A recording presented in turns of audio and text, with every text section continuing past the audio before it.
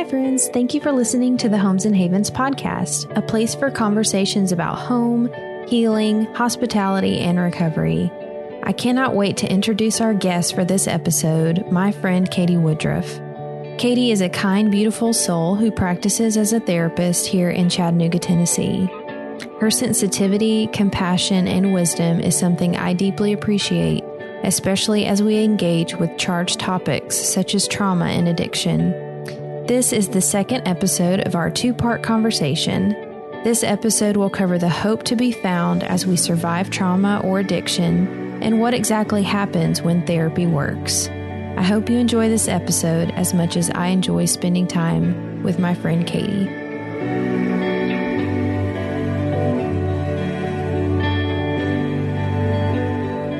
In light of kind of what we've talked about with trauma, with addiction, and different things, where is the hope to be found?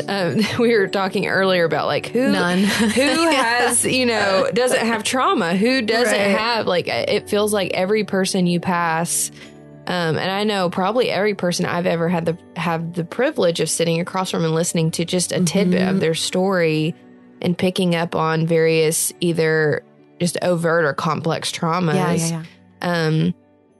It can seem overwhelming that does anybody escape? And so now that we know we have this condition, now that we know we have this diagnosis on ourselves, it's not a label that's trapping, but it's really kind of showing us what box we're in. And maybe you could speak a little bit about the process of getting out of that box or starting a journey. Because it isn't a quick fix by any stretch of the imagination. I think that's what our culture would love, is just give me a pill to make this better. 30-day rehab. Exactly. But like, what resources are available and what does that journey look like? So on the flip side of the body and brain adjusting to toxic stress by going into survival mode, I mean, what your body's doing is keeping you alive. What's exciting is that once you take away the toxic stress, your brain will adjust to healthy situations. It will start to realize, and this time, I would never put a time limit on that. It could take a frustratingly long time, or it could be like a week. I don't know. But the I would say, and that's called neuroplasticity, is that our brains are moldable and they form new neural pathways based on new things that we do. And they really respond best to connection and safety. So, resources for individual or group therapy, and then safe housing are pretty important. So some people can afford these things and they should do them. And then some people can't. And then that's really a community responsibility. Now that we know they can't just pull themselves up by their bootstraps, so to say, someone else really has to come in and give help. So having supporting community agencies that do housing, food, clothing, counseling, work, like workforce development, employment, skills, that kind of thing. I mean, it's pretty vital because we've kind of established that one person on their own in a vacuum is not going to turn the tide, most likely. So kind of like you mentioned earlier, compassion with information.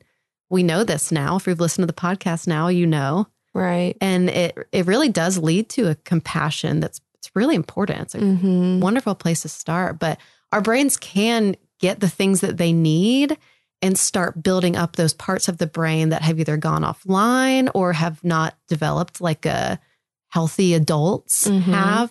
But even in therapy, there are specific interventions of someone saying things like, if someone is feeling like having flashbacks per se, or emotional flashbacks, there is specific interventions like grounding, where you help that person orient to the present.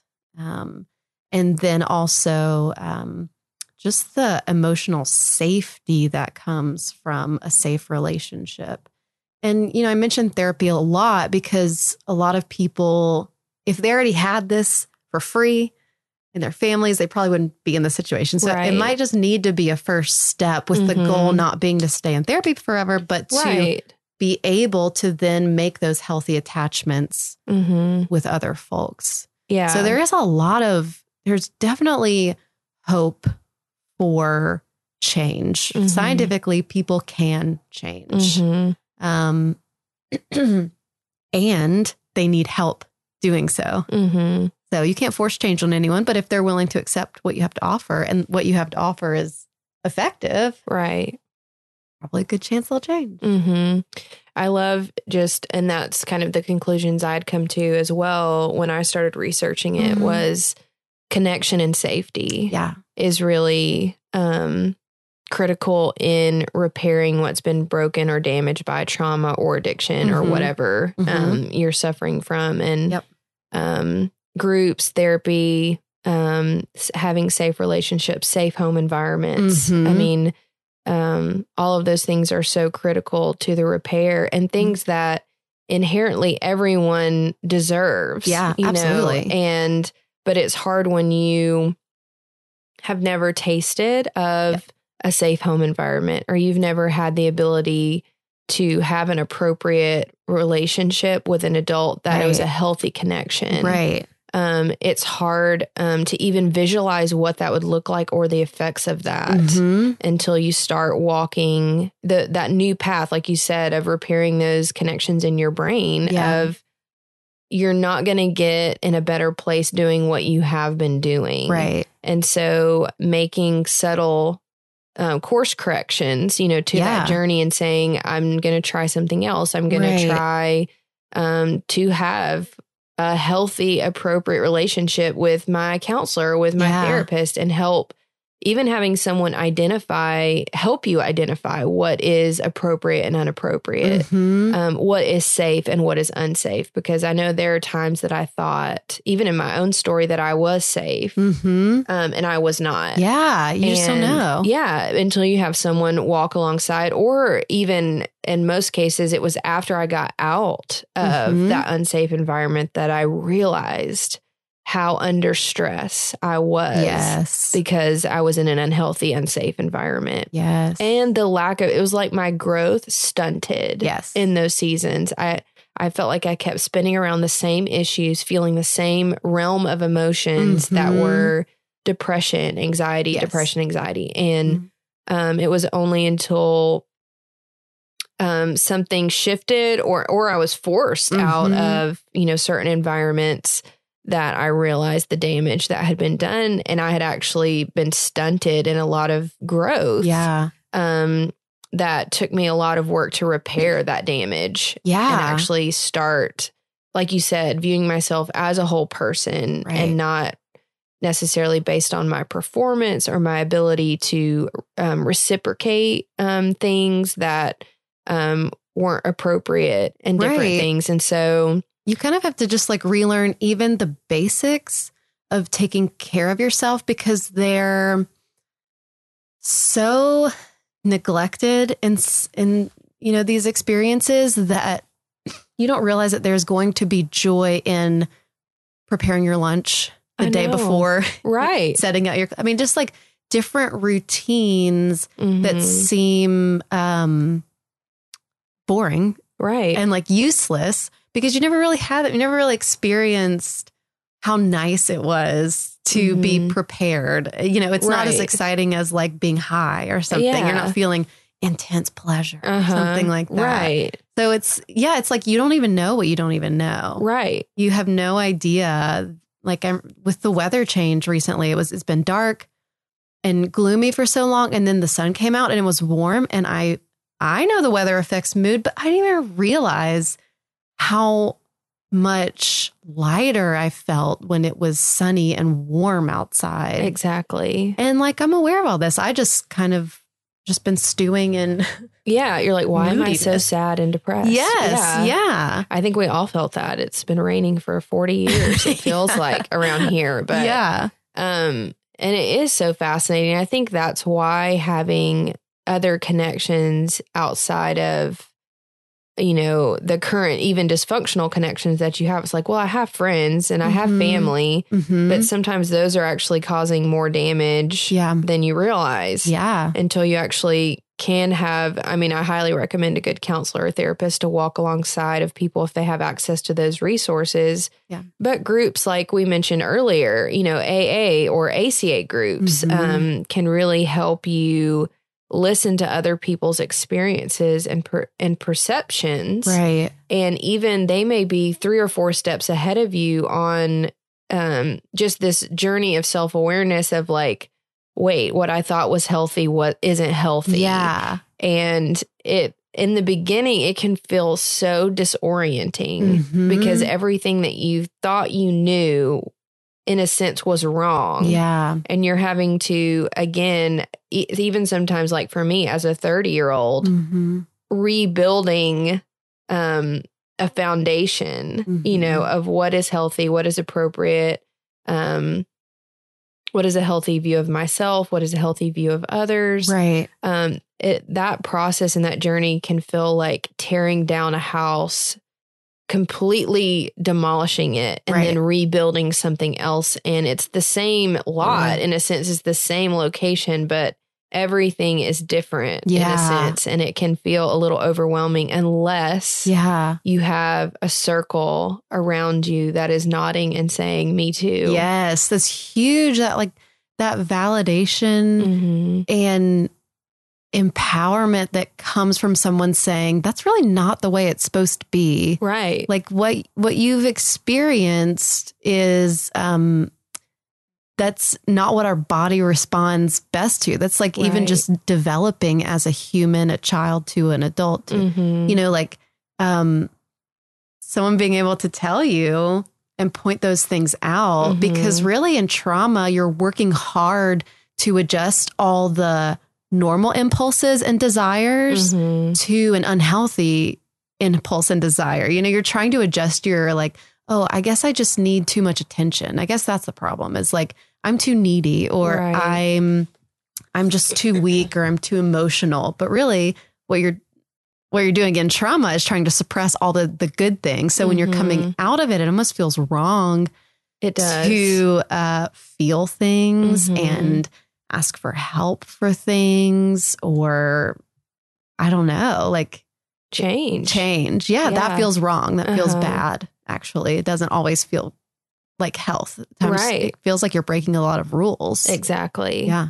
And unless you have people who are next to you saying this is normal, and it's okay that you feel that way. It's okay that this is all a little triggering or exhausting or disorienting. It's okay. Yes. Like you are going to get to a better place and you are going to feel things return like joy and happiness and wholeness and all of those things can be brought back into your life. Yeah. But sometimes it's a little bit of a rocky journey to get there in a way that it's kind of like exercising. I mean, it is. Whenever you start, you're like, my body's dying and this hurts so bad. Yeah. It's like my body doesn't want me to do this. I'm confused. This is obviously having consequences that I do not want. But if you keep coming back and you keep doing it, even though it's difficult and painful, you will get results that make you stronger and more equipped to help and serve and care for yourself and care for others. And it's just such a beautiful picture of wholeness but it's worth it. Right. And I think as with exercise, or any way you're trying to heal from trauma, like maybe you found meditation or walking or I don't know, whatever, like the proof is just pretty much in the pudding. So if something is not working for you, by all means, don't keep doing it. Right. If you're lifting like, I don't know, 1,000 pounds every day and you're just damaging your body. Right. But, we can parse out what works for us and what doesn't by doing it for a set amount of time. Like with exercise, you start some light exercise, most likely at some point you'll get those endorphins that feels good. And that tells you, because there is an inherent, it might be buried deep in there, but there's an inherent system in you that tells you what you need. Right. And what you like even. So if you get that kind of rush of pleasure, you know, without, and it's not a behavior that has horrible consequences or something.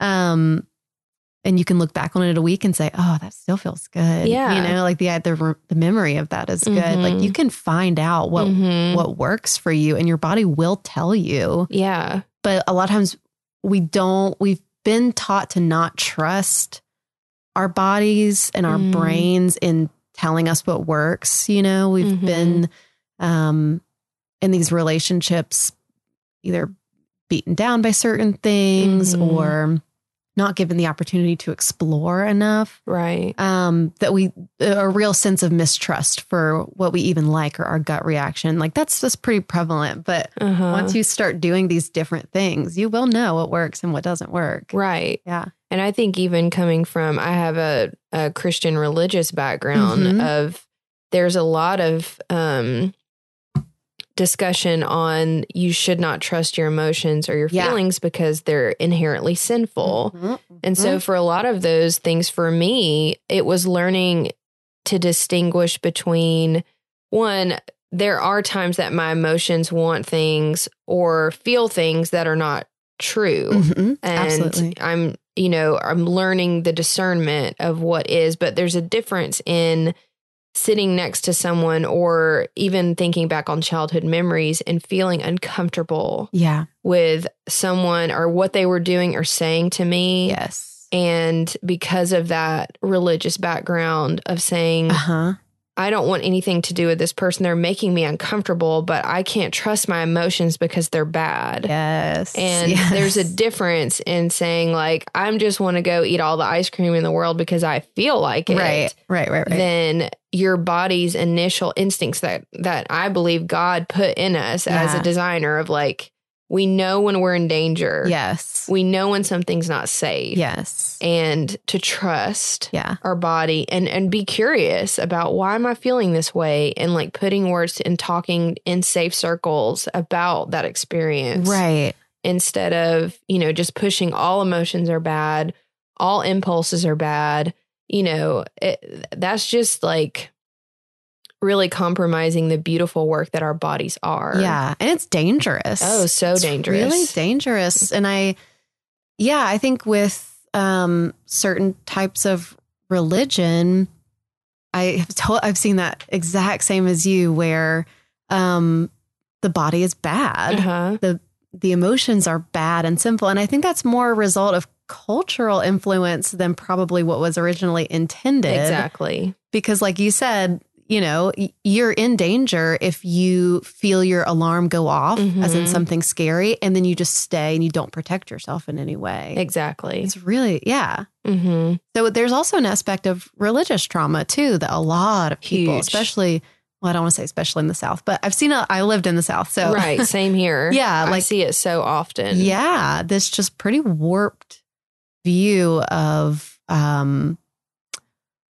being good or bad. And, when we go back to the categories of complex PTSD, there's the first one was the feeling inherently flawed or broken. And I think with a Christian religion, there really has to be some attention to nuance between like a theological belief and then a day-to-day feeling flawed and broken. Right.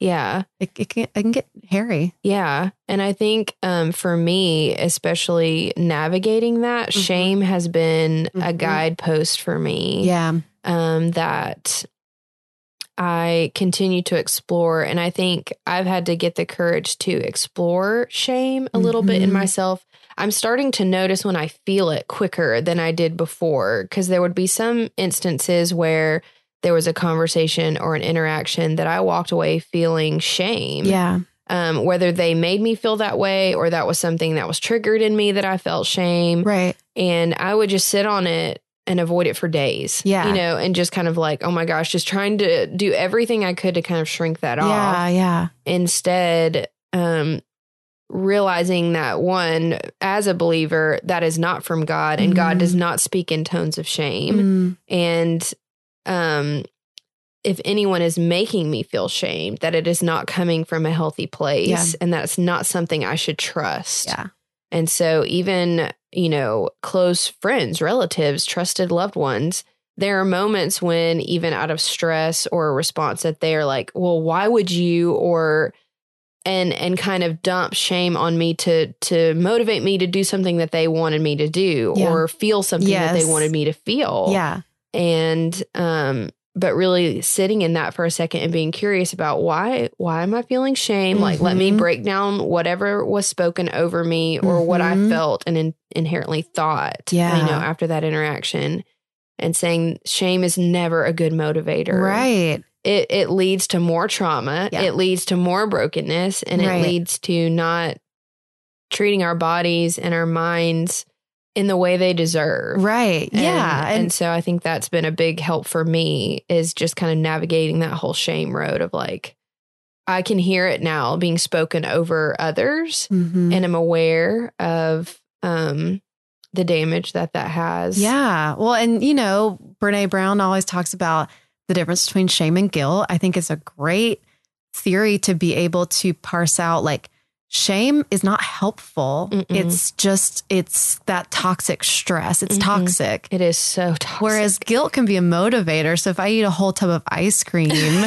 and I feel shame, I'll probably just eat more ice cream. Yeah. But if I start to feel like, oh, I'm feeling pretty, like my stomach hurts and I'm lethargic, like that can be the guilt motivator. So I make a healthy choice next time, So guilt's a really healthy. Right. And it has its place. Helpful. Yeah. Kind of like, what is that? Is it Inside Out, that cartoon? Yes. With the emotions. I don't know if guilt's one of them, but it should be, because I think disgust is one of them.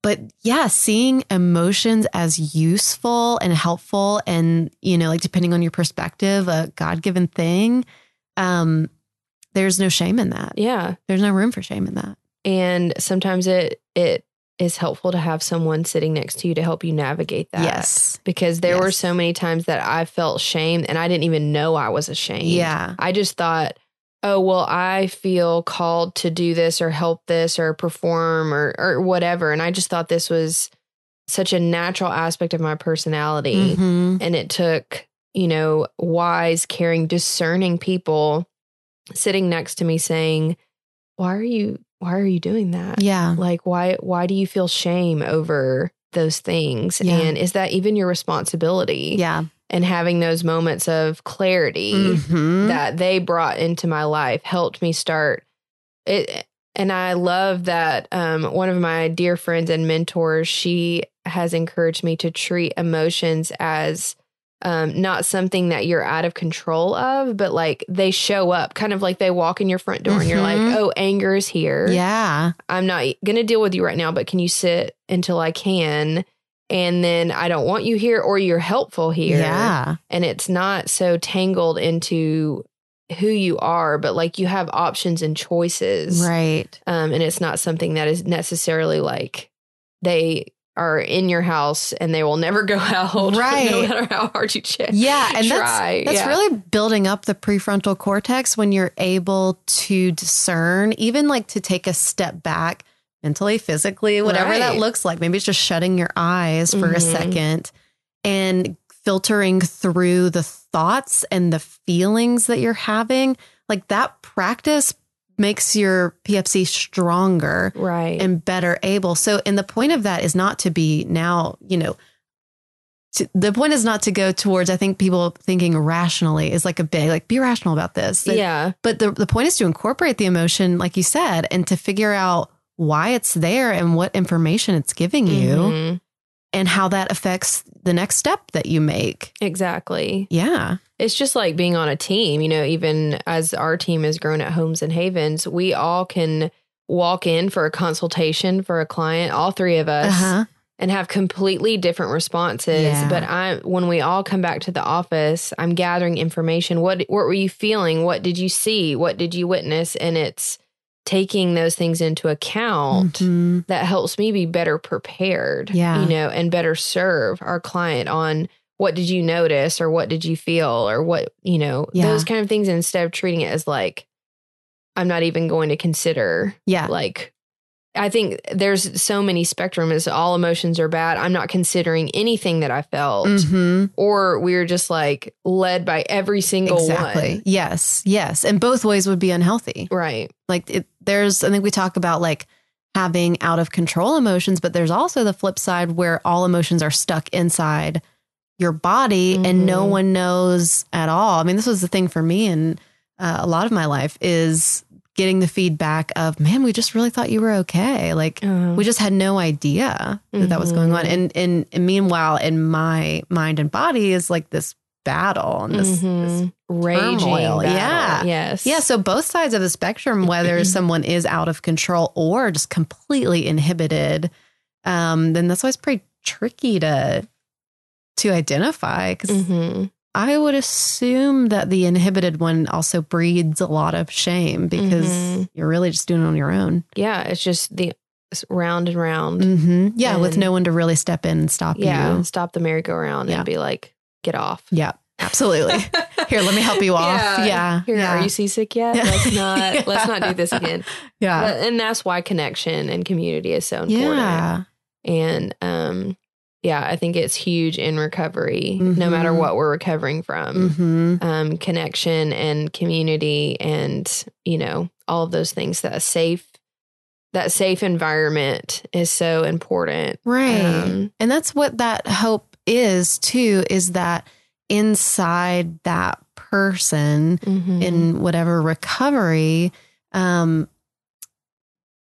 that person as a person, we talk about like the brain systems and the body systems, but they're a soul too. There's something higher than just the nerve endings firing together. That's so true. So it's like that whole person buried deep or close to the surface does have an inherent ability to notice what is good and to grow towards that. Like I have plants that I've had to move because they're not getting enough sunshine. So they're growing sideways and they look funky, but then I put them I'm like, that's not cute. And then I put them in sunlight and then they're just going straight up, like it's just this situation where anything, I mean, to use more plant metaphors, like if you got the same pack of seeds and then you put one in the environment that it needs, you give it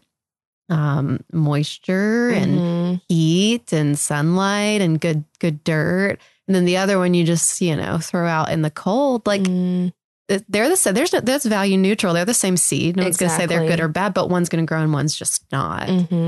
But you can always, dig up those things and put them in the right environment. And for the most part, they will grow. That's what I've noticed. Yeah. Gardening has definitely been one of those things. My houseplants have been one of those kind of relaxing, just activities that I like to do. Yeah. To recover and to get back grounded. And and there's a lot of metaphors there. Oh my gosh. So many metaphors of growth and, health and all of those things. And, which circling back around, there was another thought I had, that I'd like to get your perspective on about, I feel like on the process or on the journey to recovery, there are going to be moments where it starts working, where therapy starts working and sitting in circles with other people, sharing their experience starts working. And I think for the first time, you start to experience what your body feels like at rest. And that feeling can feel so foreign and uncomfortable that it can almost, like, to me, and I can only speak at my personal experience, chaos felt more comfortable than rest did. Absolutely. And I think I don't hear a lot of discussion on that besides it sitting in some circles, and hearing people's perspective of like, I don't know why I stirred all of that up again. I don't know why I showed up at his front door. Totally. I don't know why. And I think in us, it's not even that. It's kind of like we're operating out of body. We're like, why am I doing this? Why am I causing more chaos when I'm trying to recover from all this chaos? And yet when our bodies are actually functioning the way they should, and our body's at a place of rest and health, or at least we're on that trajectory. Yeah. It can feel more uncomfortable than actually, stirring up a bunch of trauma. Right. And just chaos again. So I'd love to hear your perspective on a whole podcast. That. I know. It really could. Cause now I'm thinking about remember that chapter I sent you about the polyvagal theory? We really could, but I'll just say what I think of right now. I've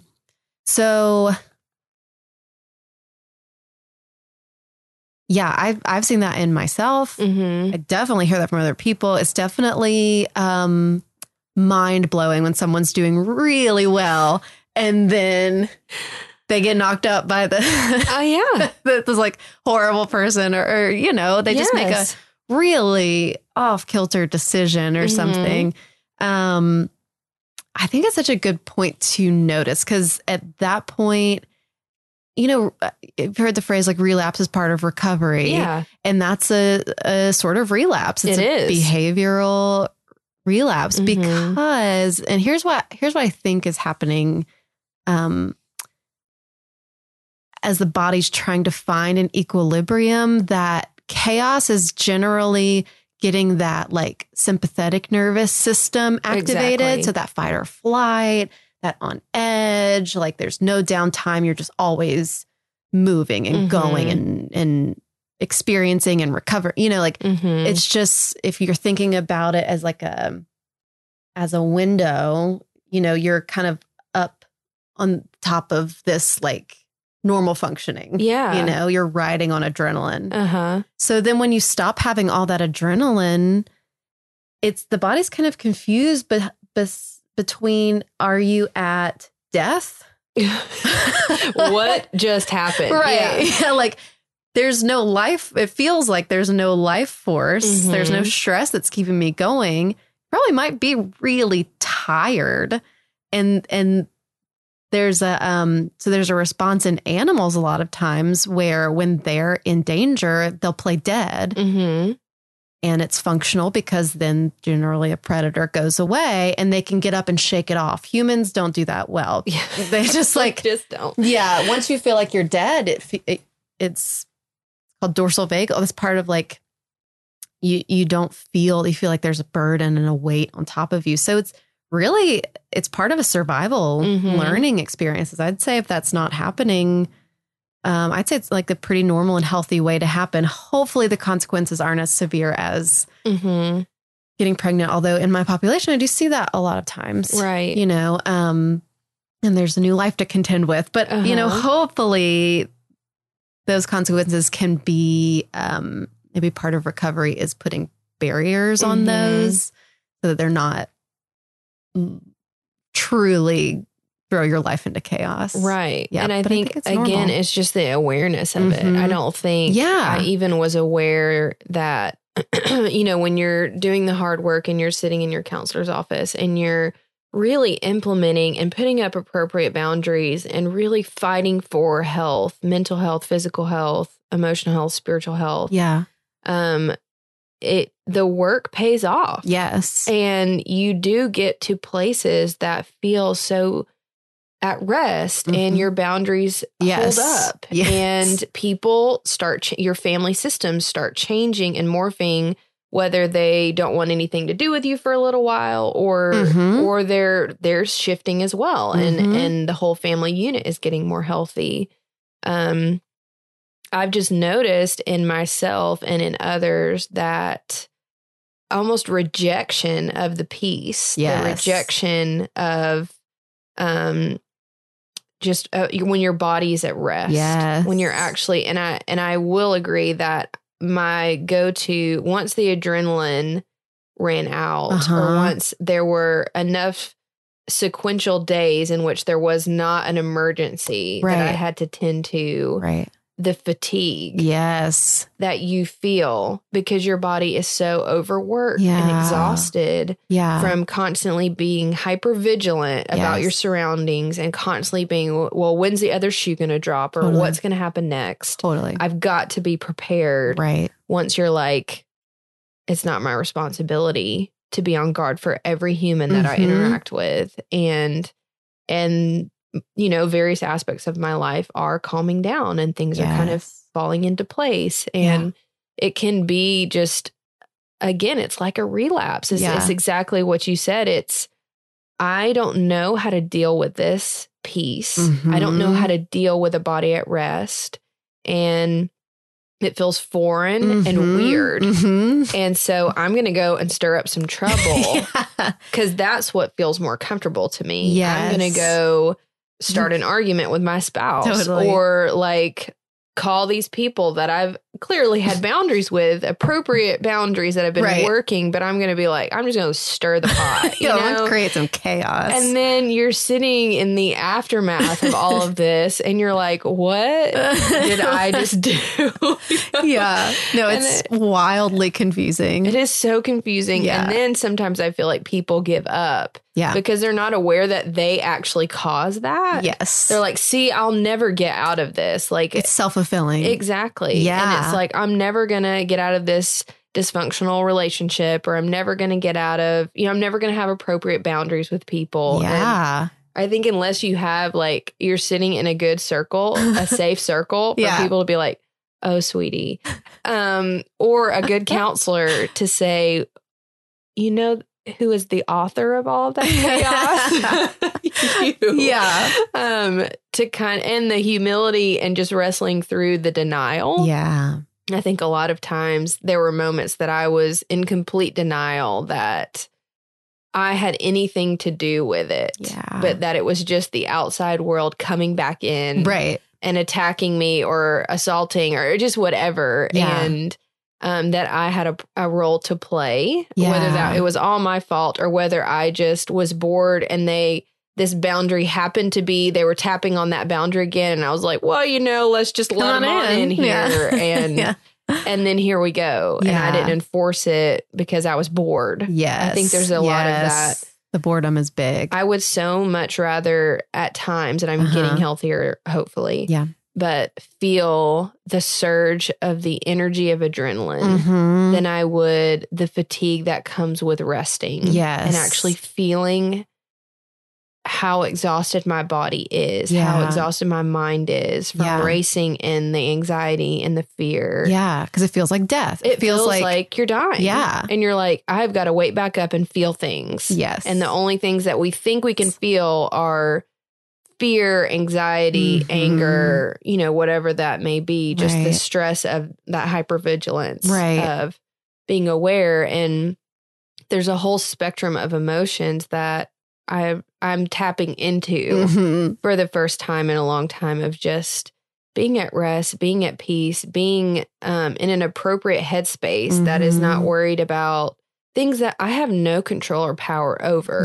But I spend so much time fretting and trying to come up with solutions for people that I'm like, this is not even my job. And it's a form of the hypervigilance where like new is scary because you don't know, you are expecting the worst. And you don't, you know, to have hope. You have to it goes completely, it's completely a different way of thinking. And then you open yourself up to that really big fear of, I won't know how to protect myself in the new situation if it all goes down, like goes up in flames. So better the pain that I know and I know how to handle than the pain that I don't. And you know, those growing pains. I don't know if I'm ever going to make it through having to, when you first start to really feel fear, sadness, anger. I mean, it's really scary. No wonder you numb for so long or you stay in that adrenaline cortisol. Like those will get you through, but you don't know the other side of going through real, sober, present emotions and the benefit in all aspects of your life of adjusting to that being a new normal. Because there are like so many healthy and happy and exciting benefits in your like relationships. Everything just becomes a lot more normal instead of intense pleasure and happiness and adrenaline than to death. Like that's kind of what happens in the beginning, and then it levels out. Right.